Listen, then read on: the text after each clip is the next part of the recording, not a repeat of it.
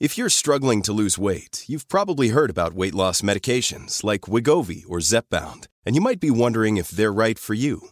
Meet PlushCare, a leading telehealth provider with doctors who are there for you day and night to partner with you in your weight loss journey.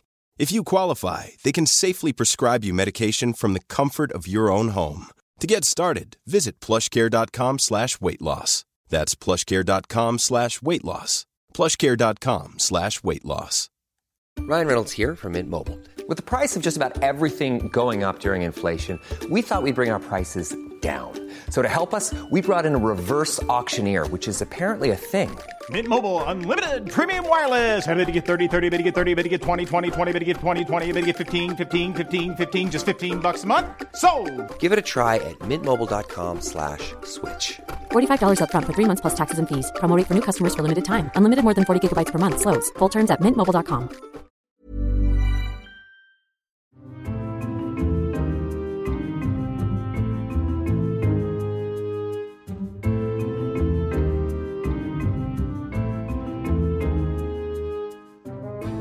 Hello and welcome to You're Booked, the podcast for literary nosy Parkers. I'm Daisy Buchanan, your host, and the author of The Sisterhood, a love letter to the women who shaped me, published by Headline and out now. It's a book for women and those who love them, and it's about women and how our relationships with each other make our lives brilliant and sometimes impossible. I'm the eldest of 6 girls, and my sisters are the only women I would kill for and the only women I have ever wanted to kill. The Sisterhood is available from bookshops nationwide, and buying it is the very best way that you can support the podcast. I'd also like to tell you about a book I've contributed to, Comfort Zones, an anthology of essays written by women writers tackling unfamiliar ground. It's published by Jigsaw, edited by Sonda Intel, with all proceeds going to Women for Women UK.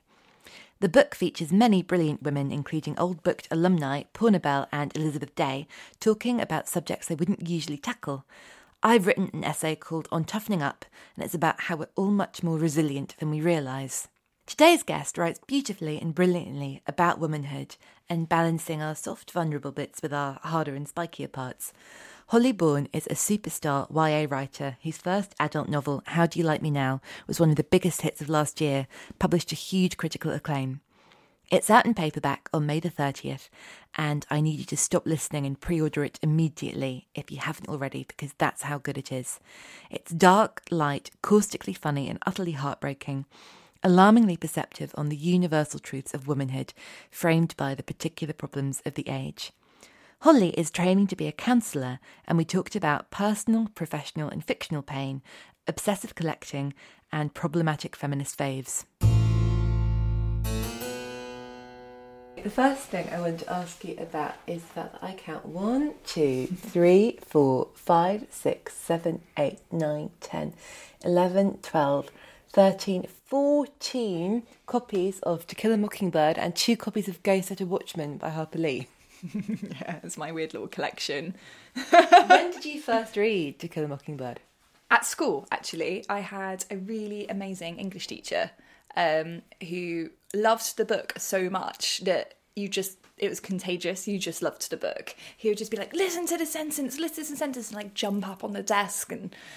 And yeah, I just loved it dearly. I did really well in that particular paper because I loved the book so much. And then I started collecting English language editions.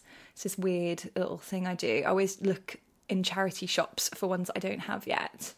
This is amazing. Is this an American? Yeah, that's from America.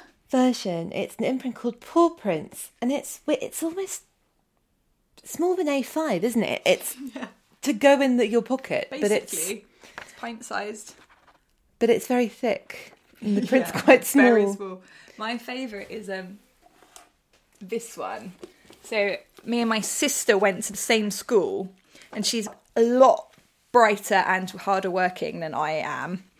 And I'm sure that's but because true.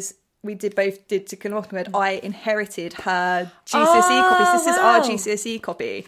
And this is all her incredible notes, because you used to be able to just annotate the crap out of your books and take them into exams. I don't know if you're allowed to do that anymore. But my favourite thing here is good luck. Stay calm. Think B. You can only do your best. Leave it up to fate now. You will get what you were meant to. Did she write that for you, or did someone write that for her? No, she wrote it for herself. Oh. Like, for when she was in the exam to calm herself down. So it's my favourite bit of marginalia ever. And yeah, she's got like all the numbers of the important bits of the book.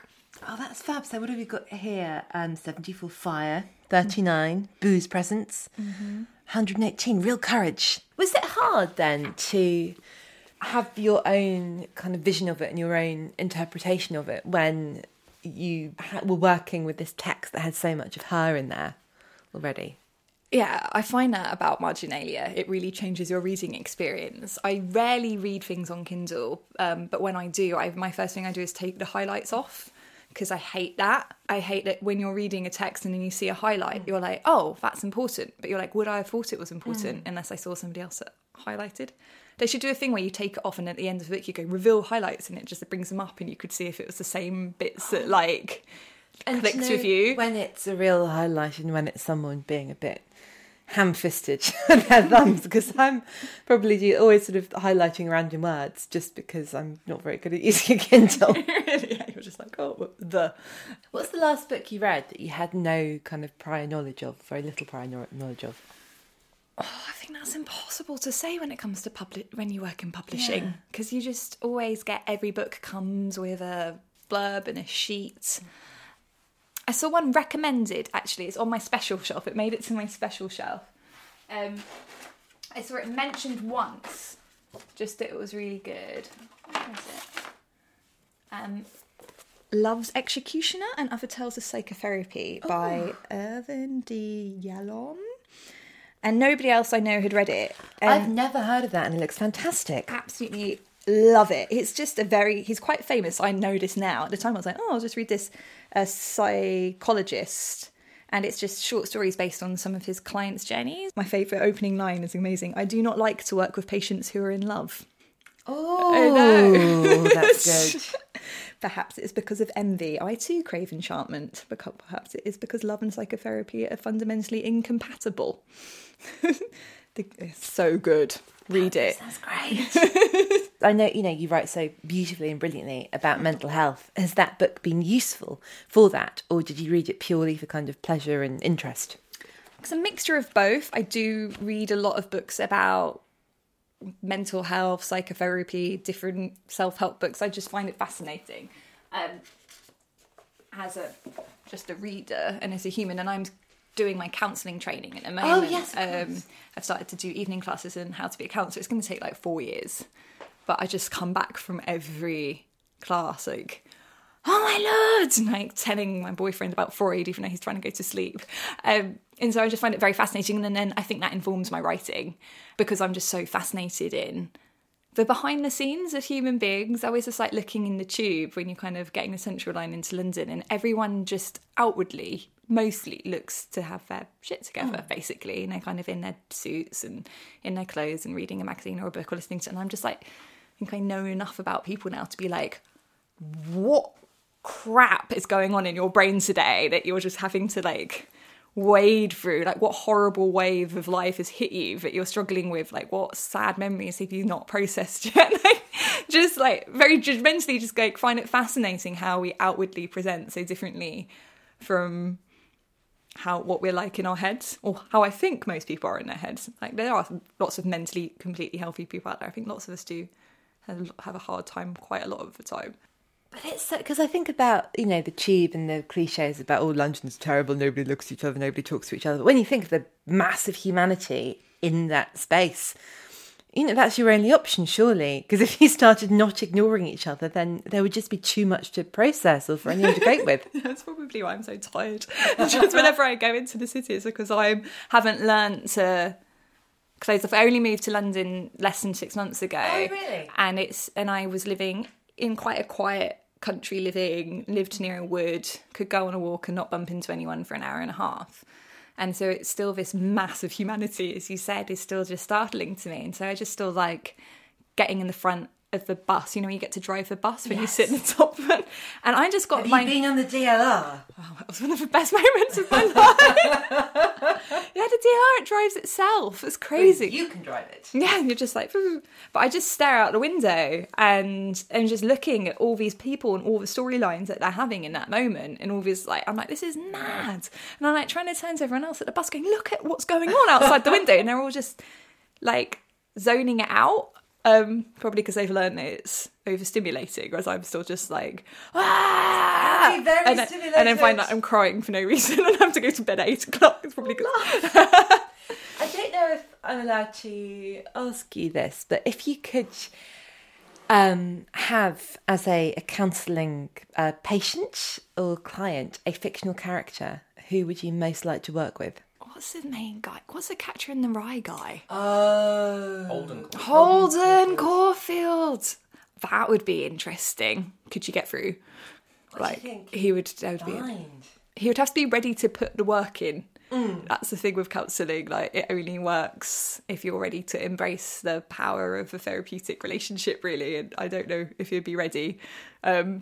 But if he was, then that would be fascinating. I mean, maybe not at the time of writing, but maybe, give it a few years and come back to a future Holden. Because I guess that's the trouble, isn't it, with so many books, is it's the people who need the work are interesting, and people who are very kind of mentally healthy and together and their stories are already kind of concluded. They're not necessarily the characters and the stories that we engage with.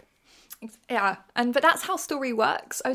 It's made it again onto my special shelf. Sorry, is it all right? I'm just yanking. Please, all no. my- This is So this book is my life new. much easier. Where is it? Here. This is brand new. The Science of Storytelling by Will Storr. And it's the best book about creative writing that I've read since Stephen King's On Writing. It's got a And gorgeous it's about cover. I've just made so many people buy it, and it's about psychology and narrative.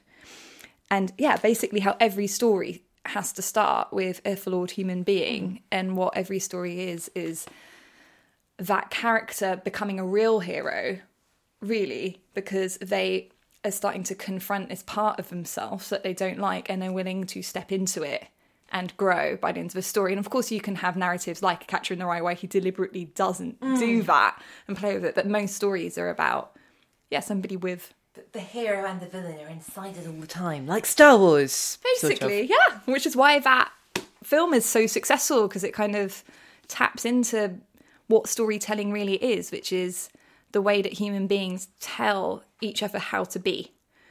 Stories are how we learn how to behave and what it means to be a good person, and stories hold us accountable to the rest of the people that we're with. I suppose that's what I find interesting about kind of counselling and therapy and psychological work, is there's such a big difference, I think, between the stories we tell ourselves about ourselves and the true stories, and we are all unreliable narrators of our own lives. Yeah, exactly. We all have like these core negative beliefs about ourselves, and then it's like an Instagram filter, but a really rubbish one.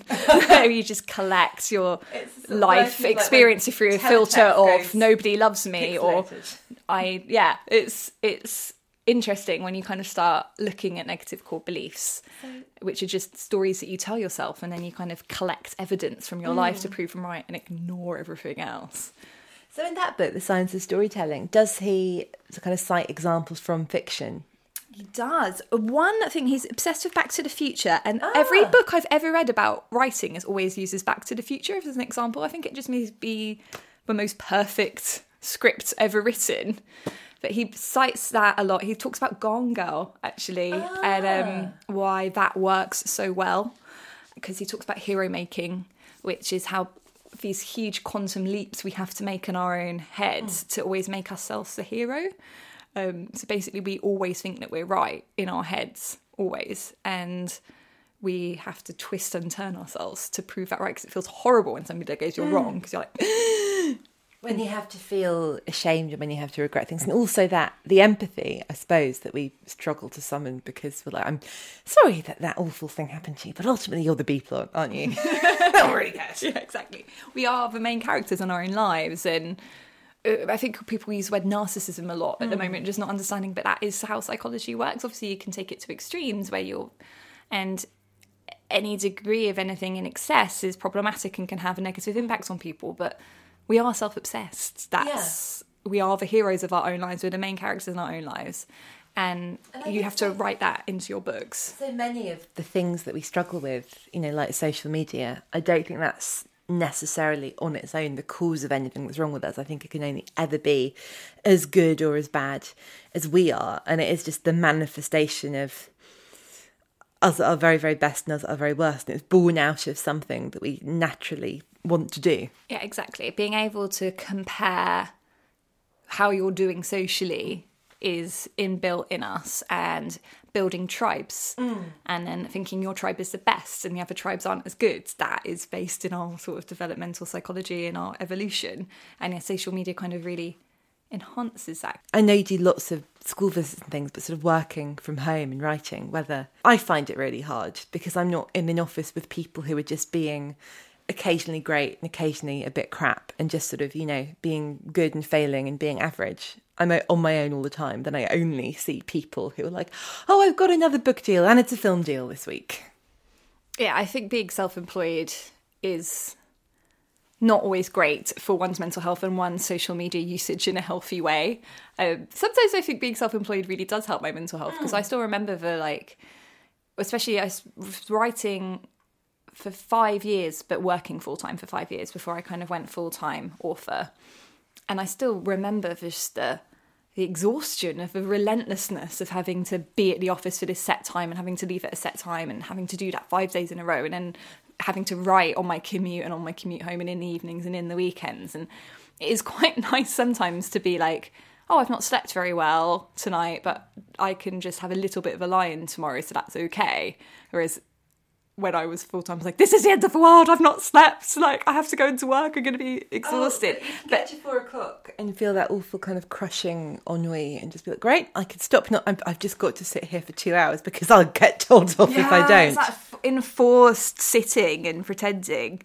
But then it was better for my mental health in some ways to just be around human beings and not just sat alone in my pyjamas sort of hallucinating and writing it down. And looking at social media, and even though I am very lucky to have the life I have and I am happy, I'm quite sure I am, but actually after 15 minutes on Instagram I can feel terrible about myself and also really want to buy charcoal toothpaste. I don't understand what's happened. So what have you got here?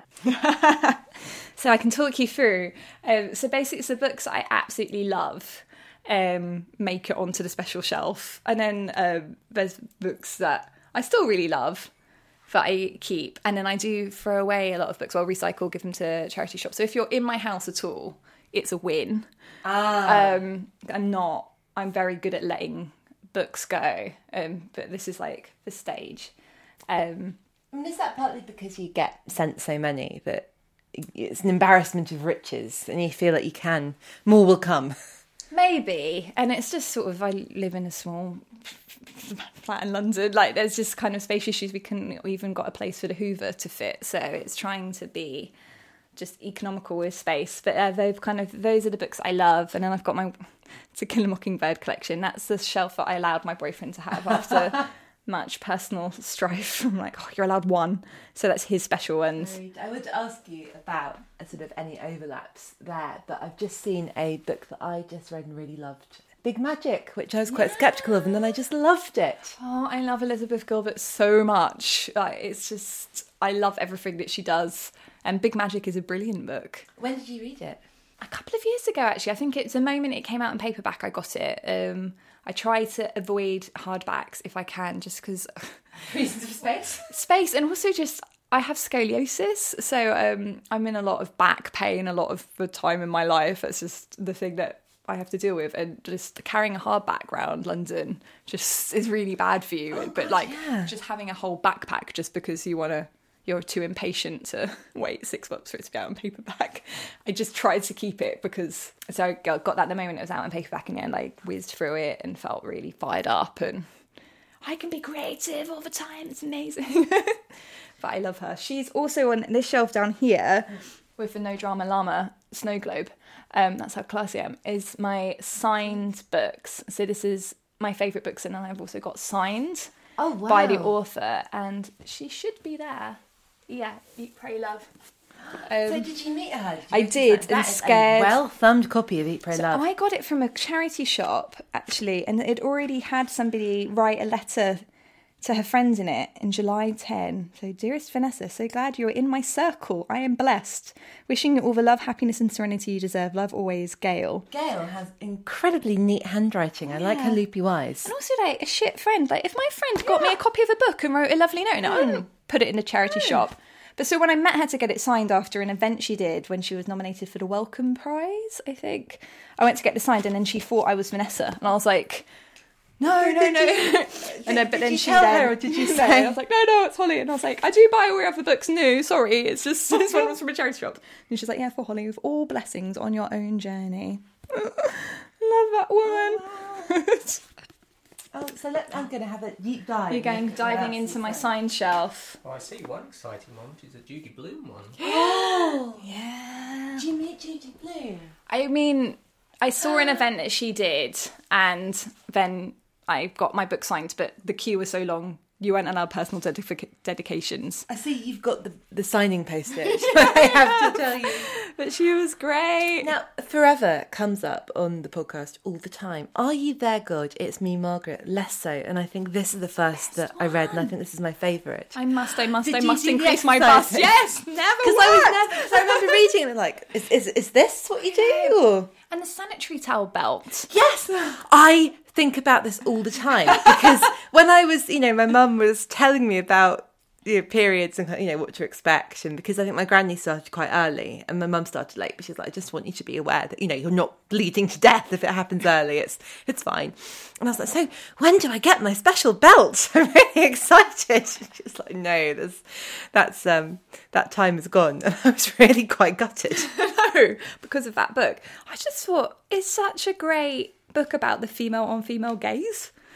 How you just always looking at other girls at that age where puberty hits, and suddenly you're so aware of yourself and others and wanting to have achieved all the other stuff that they've got going at the same time. Her book, I think it's called Summer Sisters, and yes. It's adult. Yeah, sexy, that one. Yeah. I was just like, whoa, Judy. Forever, it's just like the amuse-bouche for what you had coming. I loved that book. I really did. And that's so... I'd not thought about this before, but how Are You There, Margaret is like the gateway for that, developed sense of how that women can have this connection, and it's sort of beyond friendship, isn't it? Because you are like constantly looking at each other and thinking, how are we the same? How are we different? I don't know. Summer Sisters, like, nobody knows that book in this country, but in America it was like huge. She's like known for Summer Sisters. It's just really odd that it's not had such a huge hit here, because it's brilliant. I mean, you're someone who, thrillingly, for your many, many fans, you're writing YA books and adult books. I mean, I know that lots of adults, I love your YA books. People, they're about teenagers, but not explicitly for them, not exclusively for them. But, you wrote a hugely successful adult book. I'm making weary air quotes. Did you think about Judy Blume when you were doing it as someone who's sort of in those two worlds, or did you just have a story you wanted to tell? I actually thought more about Elizabeth Gilbert. Oh, interesting. Because that's where I sort of got the idea from the book, was just because Eat, Pray, Love, and especially her follow-up book Committed, which is on the special shelf because it's so good, which is all to her do with she has to marry the guy that she meets at the end of Eat, Pray, Love. So and they'd obviously both promised each other that they would never get married ever again. But they have to, otherwise he's going to get deported. And so it's a whole book about long-term love and how to make it last, and does monogamy work and exist? And it's a brilliant book about the sort of psychology of long-term relationships, and I loved that book. And then I was really, really thrown when she broke up with him and fell in love with her best friend, which is fine, but I was also a bit like, but you've written a manual about how to make love last forever, and now you're like dating your friend, which is great, but like, what does that mean? Yeah, I thought that you had the blueprint to make it work, And I was relying on you. If you can make it work, I can. And it just caused me to have my stomach dropped out just because I realised how much I needed her to be like, love can last forever. This is how and why. It was, and I'm was very happy that she was happy. I wasn't upset about that, but and that's what gave me the idea of How Do You Like Me Now? This idea that people attach to, especially like self-help memoirists, and be like, you know what to do, we can follow you. But everyone's a human being, and actually. And the way that How Do You Like Me Now begins with an ending. And I think that's one of the reasons why I'm not just saying because I love that book. Obviously, so much of it is about, what we were just talking about, that gap between presented reality, the lies you tell when you're telling a story, the truth of it. But especially, I think, a lot of the books that are, as women, we're kind of encouraged to read, that are really, explicitly sort of sold to us from, Pride and Prejudice, Before and After and onwards. It's like that's your happy ending. The love bit is that, and I adore that. I love a good love story. I love that, when they're going to get together and it's not what but how and when.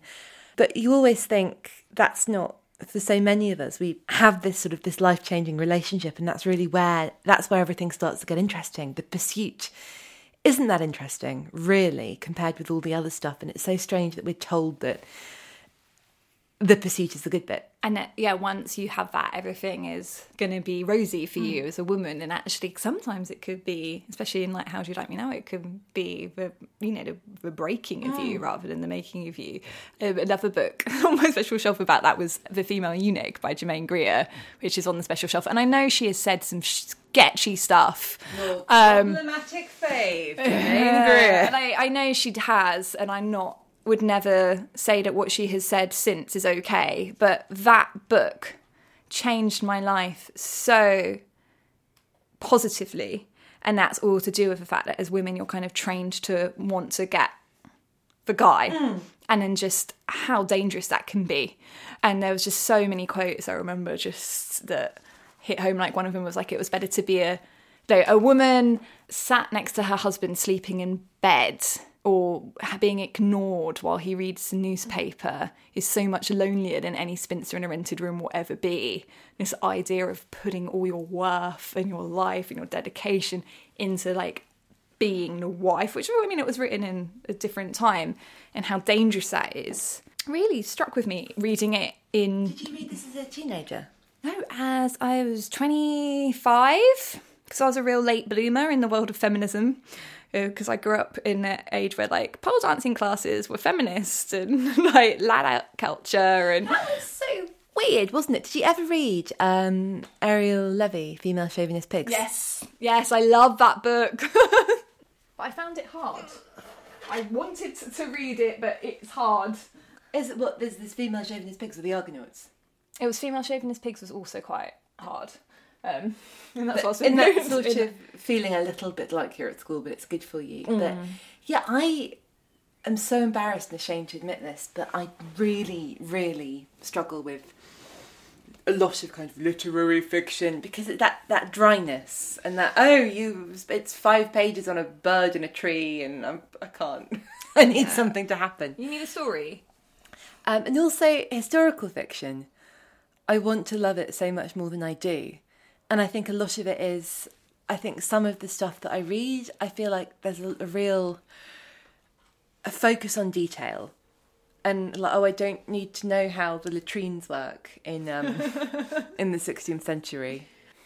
It's that thing where you want to research things, but the research should never show in the book. And it's painful because you're like, I know so much about oil rigs now. But, but it's like, if it's not important to the story. But I'm a unashamedly commercial writer. To me, it's all about the story.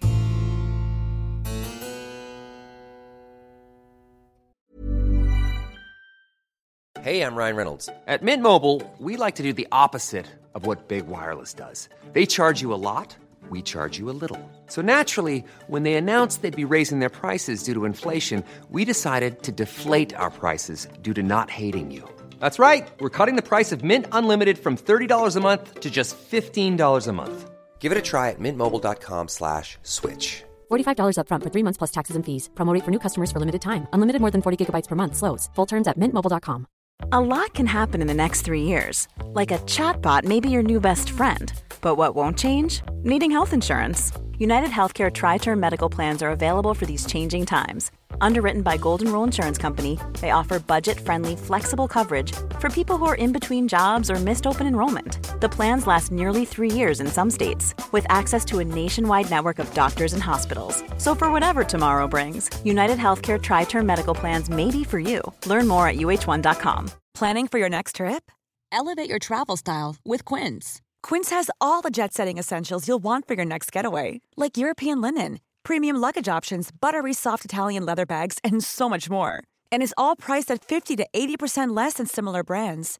Plus, Quince only works with factories that use safe and ethical manufacturing practices. Pack your bags with high-quality essentials you'll be wearing for vacations to come with Quince. Go to quince.com/pack for free shipping and 365-day returns.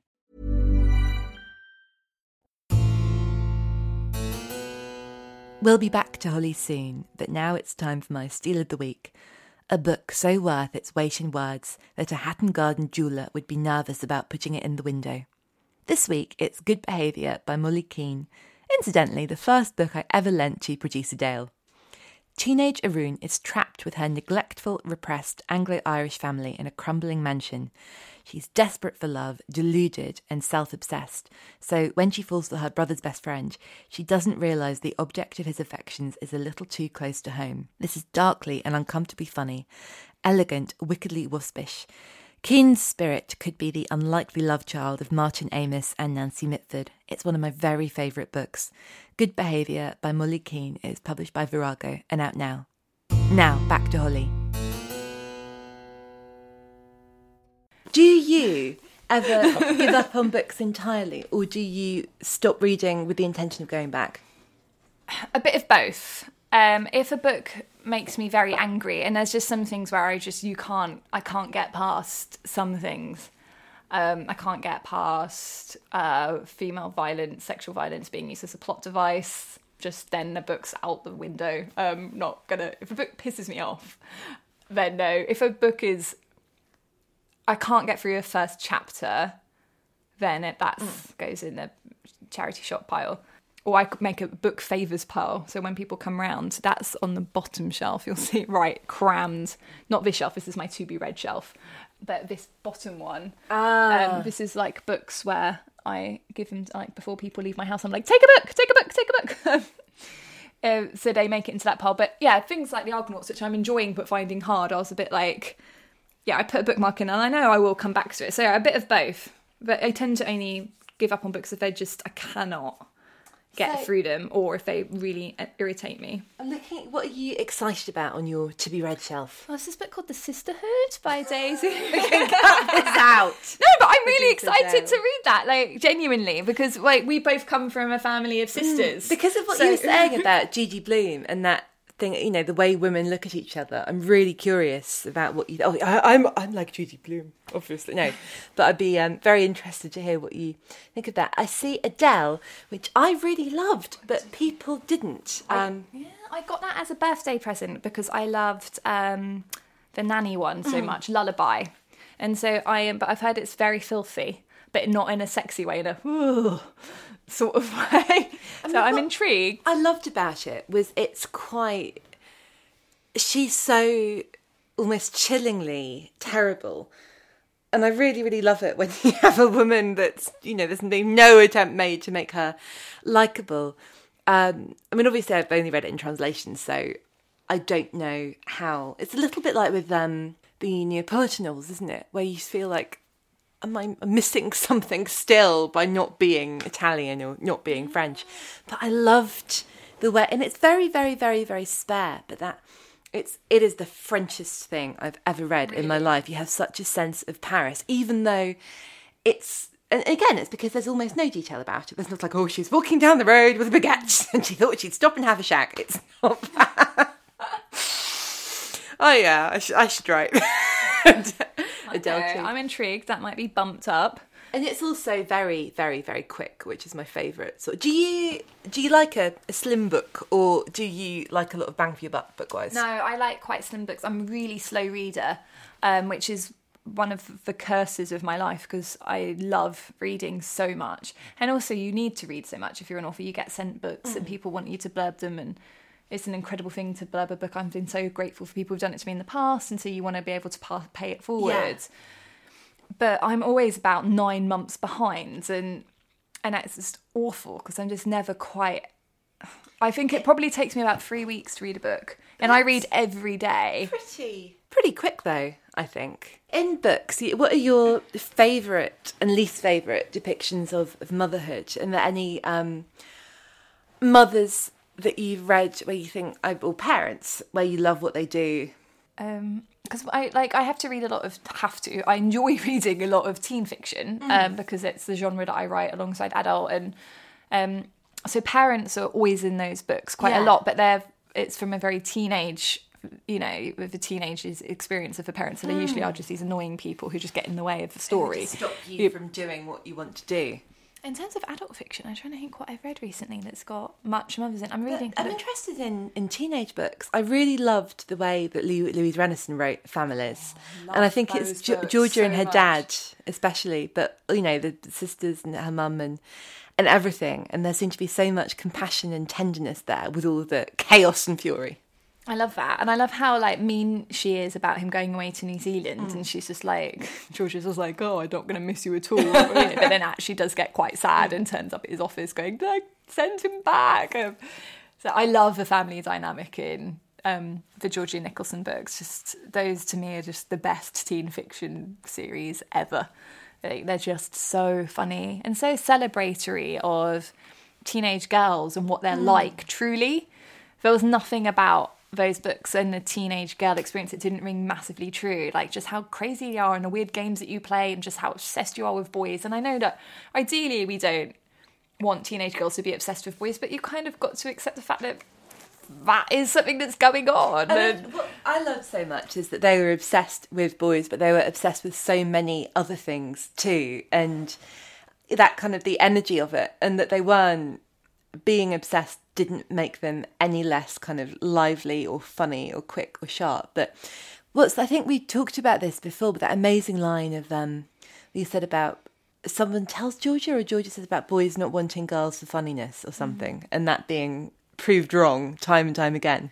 Yeah, that's my favourite thing about the book. I don't think I would be the person I was if it wasn't for reading those books or in a teenager, because I have always been somebody who goes for the laugh, whether or not I'm funny enough to try doing that. I still just can't help myself. I'm always looking for the joke, and just you absolutely are. And I think it's a writer thing as well, isn't it? When you hear it, because you're always thinking, what would make this absurd?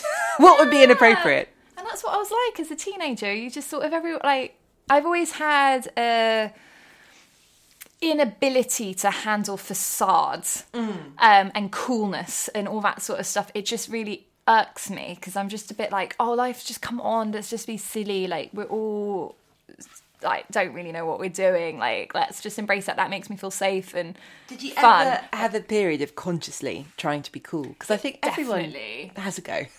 Definitely, especially at sixth form college, I got in with a group of people really into heavy metal music, and everyone had tried to understand Megadeth for 2 years. And now I look back and I'm did you have hoodies? Oh yeah, I had the hoodies and the pentagram necklace. And my friend actually won a competition in Kerrang magazine to meet Metallica, and brought me with her, and so I met Metallica.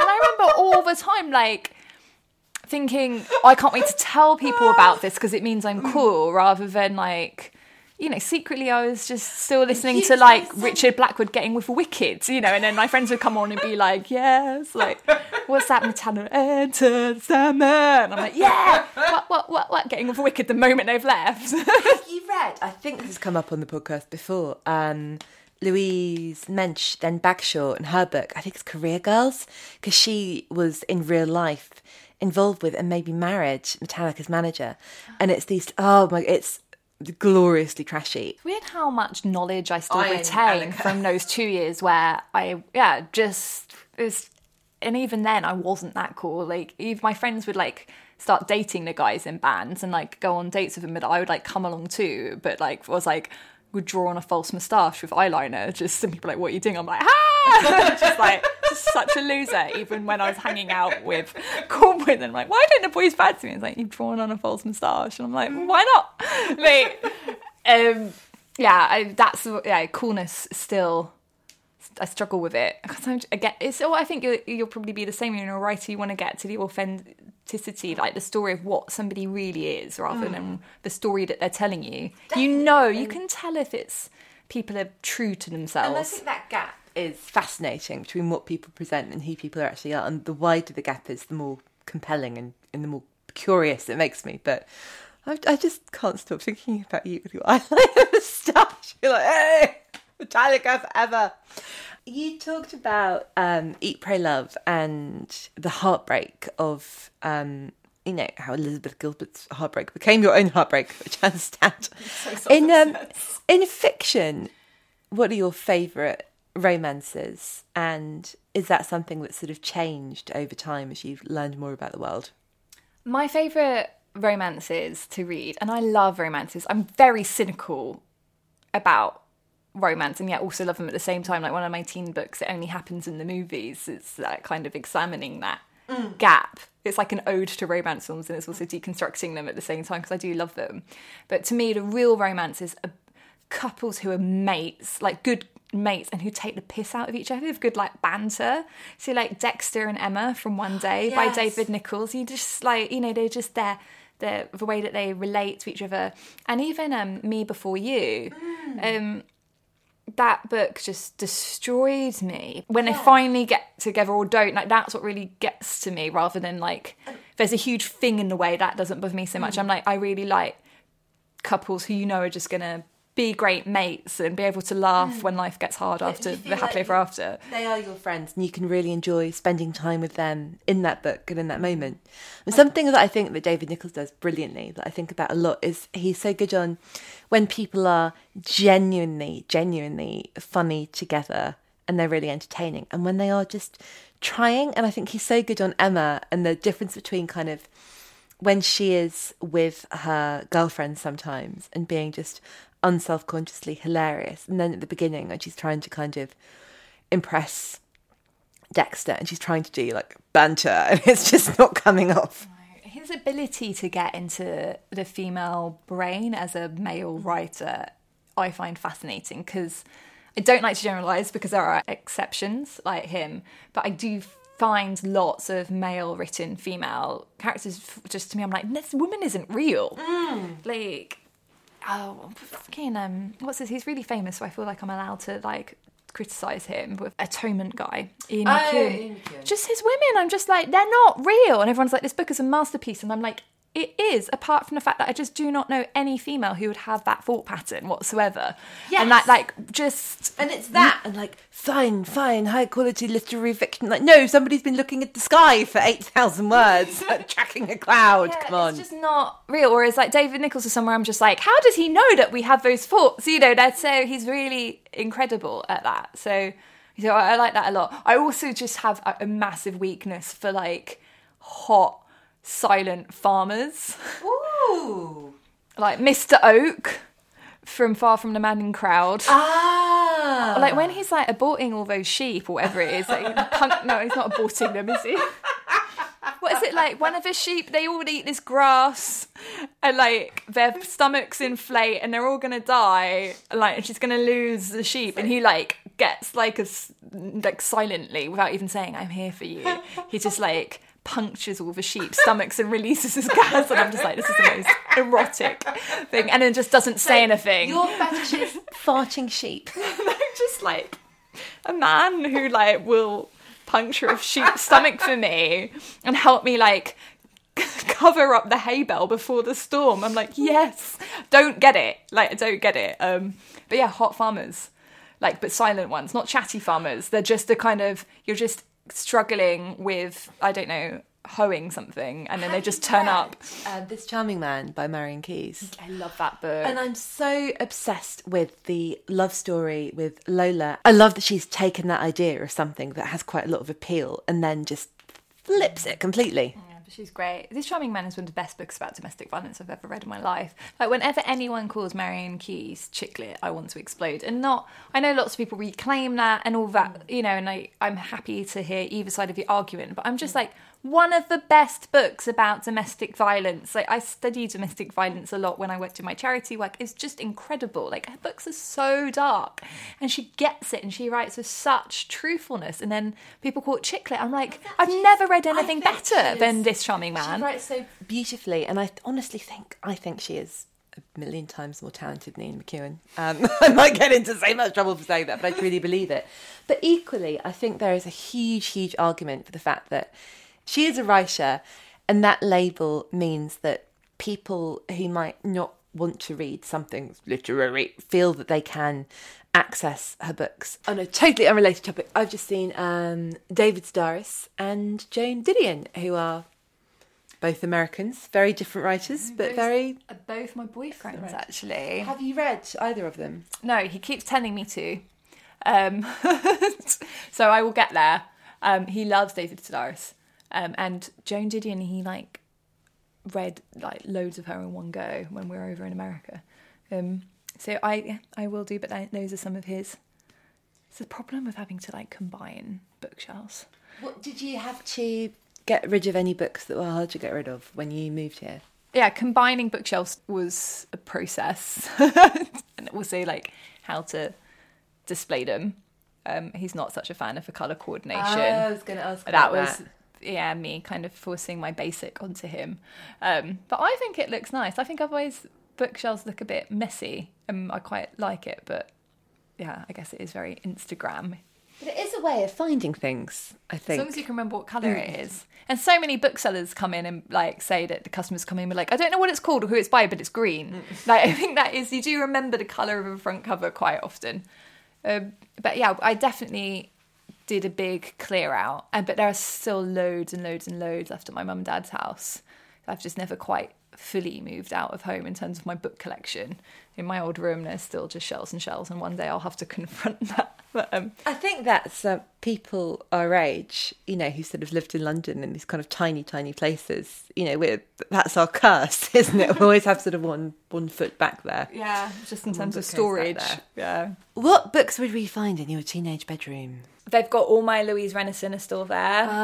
So I've got every single Louise Renison. How many did she write? I think it came to 8 or 9 in the end. Yeah, because there's all some Knocked Out by My Boy Entrancers, and what else? And Then It Fell Off in My Hand was one, which I think is one of the best titles ever. Away Laughing on a Fast Camel. What other teen books do I have there? Are there any other Judy Blooms? Yeah, all the Judy Blooms, and they're all my signed one, the proper old from the 80s, Slightly, everyone's got weird kind of faces. I keep mentioning this on the podcast as well. I've read 5 books, not Anna Karenina. But did you read producer Dale got it for me for Christmas, Paperback Crush? It's a history of YA writing in the 80s and 90s, no, I think. But I need to buy 10 copies and send them to people. I was really into this author called Kate Cann, Cann, who wrote really good YA before YA was a thing. It had things like Hard Cash and one called Footloose, which was about a group of girls going on a holiday to Greece for a month. And so it always had a little bit of sex in them. Write a book about a girl who was a really good swimmer, yes. and she fell in love with a rich boy, and he was putting a lot of pressure on her to have sex. Yes, that's Kate Cann. She was amazing. Yeah, all her books are so good. Yeah, Into Deep or Into the Deep, or something to do with swimming metaphors. Yeah, and he kind of kept pressurising her to have sex. That was YA at its best before YA was a thing. Because it was really grown up. I remember reading it at the school library and just feeling like her tone was very, kind of she sort of got it. And she was so interesting on the sort of idea of class as well. Yeah, there was always, because the Hard Cash series was about a guy called Richie, maybe, who was very poor but fancied this posh girl called Portia or something. But he managed to get a job doing graphic design alongside his exams, and then suddenly had loads of money and therefore could buy the shirt that made Portia want to have sex with him. And it was all to do with that class. Yeah, she was great. So she's all at my house. my Kate Kahn collection. I've got everything she ever wrote. Oh, can I borrow them? Yeah. And then I'm trying to think, they're a bit younger, but one of my favourite kind of late middle grade, early teen books was called Walk Two Moons. I was obsessed with it. It's like about some woman a girl whose mother died and her just trying to get through it, and it's absolutely amazing. It's very big in America, I think. My dad's American, so sometimes my teen fiction is from over there. Books are like huge over there. Because American YA is just something else, I guess, because America's just enormous. But that really seemed like all the first YA books I read were American because that was what there was, I think. Exactly. So did you grow up in America? No. I've lived here my whole life. It's just my dad fell in love with my mum and came over and stayed. 45 years later, he's still loving it. He's a real Anglophile and always has been. So, but yeah, we go over to visit family there a lot. And so yeah, I used to always, because I was like a book geek, as almost every author I know was as a child. Like, to me, the best thing ever about my summer holidays when I went to see family was going to Barnes & Noble and like getting some American book. There was one called Go Ask Alice. Yes, the big 70s drug one. Yeah, that wasn't that available in English shops, but I bought it in American and like gave it to everybody. The drug book. You're like the pusher of the drug book. Yeah, I was. And yeah, Go Ask Alice. I got that in a Barnes & Noble when I was like 11 on holiday. Because that's one of those books as well where, if you are very into a lot of American culture, lots of things will be referred to, like TV shows or foods, and I have no idea what that is, but you work it out by context. And Go Ask Alice is a real kind of, it's almost like a meme or there's a certain sort of other book or that will reference that, and then I think it comes up quite a lot. Do you read I read The Cut all the time, like New York Magazine, and those writers are very sort of savvy to it, but I don't think I've ever actually read it. Go Ask Alice. Yeah, and it's one of those, now you can said it, I will. Along with Kate Kahn. And it's always that thing where it's a diary that they found, or is it? And you don't know, and that drives me crazy. It's like the Blair Witch Project. I'm like, don't wind me up. Like, if there's like some crazy witch that does that to people, like, well, that I need to know. Paperback Crushed, I think they write about the origin of it and how it's like, this scandalous diary, and it was this sort of kind of someone who was a wee bit E.L. Jamesy, I think, making up something very, very sensational just out of her own. And then that sort of reefer madness, like the kids are all not all right. I wonder how many times you can get away with this is a true story. Like, as a marketing thing, you can only really do it once every 15 years. I don't think they've done it since Blair Witch. What are all these little books? Oh, they are chocolates. Ooh. So I did a school visit earlier this year, and basically what you need to know about life is that school librarians are the awesomest creatures in the entire universe. And every time I go into a school and meet a school librarian, I'm like, you're amazing. And she made these little tiny chocolates out of my books, one of each book at St. Peter's School. And so I kind of, I've got my narcissist shelf, which is just so the lovely. books that I've got published, because I'm proud of it. I am. It's amazing. There are these little chocolates to go with it, which is cute. And on my clown horn that I got. Oh, sorry, I should have warned you. Sorry. But that I got that because there's a clown horn in What's a Girl Gotta Do. She like honks a clown horn if she sees sexism. And so somebody got me a actual clown horn, which is one of my most prized possessions in my life. Do you have very, very intense fans? I do, but I think most teenage writers do. My adult book I'm really happy with how it's gone and how it seems to have really touched people and seems to have got lots of people to leave their bad relationships. But like, it's not like the intensity I get from my teen readers, which is incredible and amazing, but quite intense. Because I think at that age you feel things so strongly, and if you feel like somebody understands you, or you see yourself in a book, it's hugely powerful. And it's amazing. It's just, it always blows me away whenever I go into a school or get an email or an Instagram message. It's like, it's very overwhelming. Like, writing for teenagers is the best thing ever because they're so hard to win over. But if you can manage it, you're just, it's great. And I just think teenagers need books. They need stories to make them make sense of what's going on. Who else your readers are reading when you go into school? Do you get a sense of the other writers that they love? Are they reading Go Ask Alice? You're there be like, come here, children, I've got something for you. Like lots of them are really into fantasy, but I don't read a lot of fantasy. Trying to think, lots of them still do read like Judy Blume, and they still read Georgia Nicholson, which makes me really happy. Yeah, I'm like, yeah. They're really big fans of my friend Holly Smale, who wrote the Geek Girl series, so that's always fun. I'm like, I know her, she's my friend. And they are really into The Hate You Give at the moment. They love Angie Thomas. Yeah, you get a good variety, but they're all still reading Adrian Mole too, which is nice to know. Really lovely. Because that's so interesting as well, because that's not really a teen book, but it's the teeniest of teen books. Yeah. Well, I don't think they read the ones where he's like 40, but and that's what I love about YA. It's just those are written in the 80s, and the universalness of teenage experience. Like, even with the internet and social media and all these things, like, teenagers actually can connect to a boy who's measuring his penis with a ruler and painting his room black. I just picked up a bit of Adrian Mole. It might be in the growing paper. I've just seen it on the shelf. And it's the bit about their being socialist rebels, and they're all going in to wear red socks, and at school they're banned from doing it, and they're like, we're going to protest, we're all going to wear them anyway, and then they decide they're going to be rebels in secret and just wear socialist red socks under other socks, and then they give up because it makes their shoes too tight. Love it. I love it. Adrian Mole is just comedic brilliance. Sue Townsend is one of the funniest writers who has ever lived at any time in any language. Just the name Adrian Mole. What a name for a character. It's just, that is hard to top. Do you find it? Do the names of your characters come to you very quickly, or does it sometimes take a while? Have you ever changed their names halfway through? Yeah, I'm really unsentimental about like my characters' names. I never really have their name.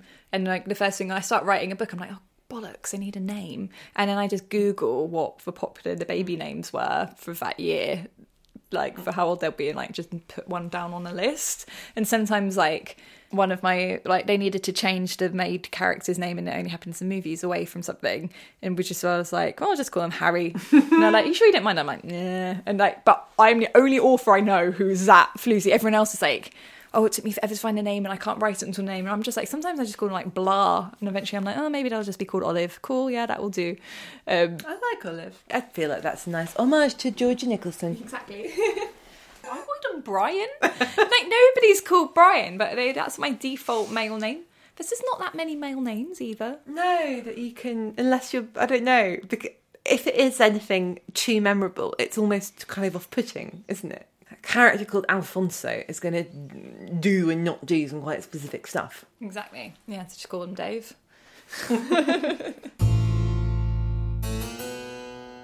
Huge thanks to Holly. Follow her and share your love at HollyBourneYA on Instagram and at Holly_BourneYA on Twitter.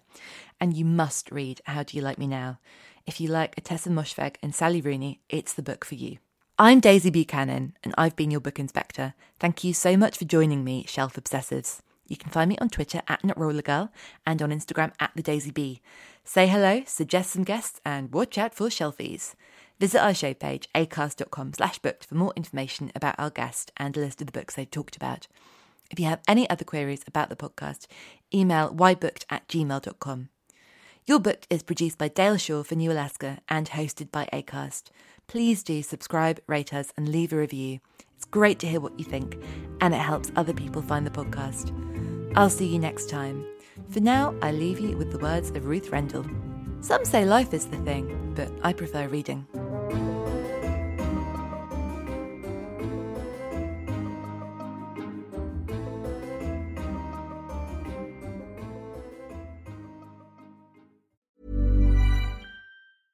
Selling a little or a lot? Shopify helps you do your thing however you cha-ching. Shopify is the global commerce platform that helps you sell at every stage of your business. From the launch your online shop stage to the first real-life store stage, all the way to the did we just hit a million orders stage.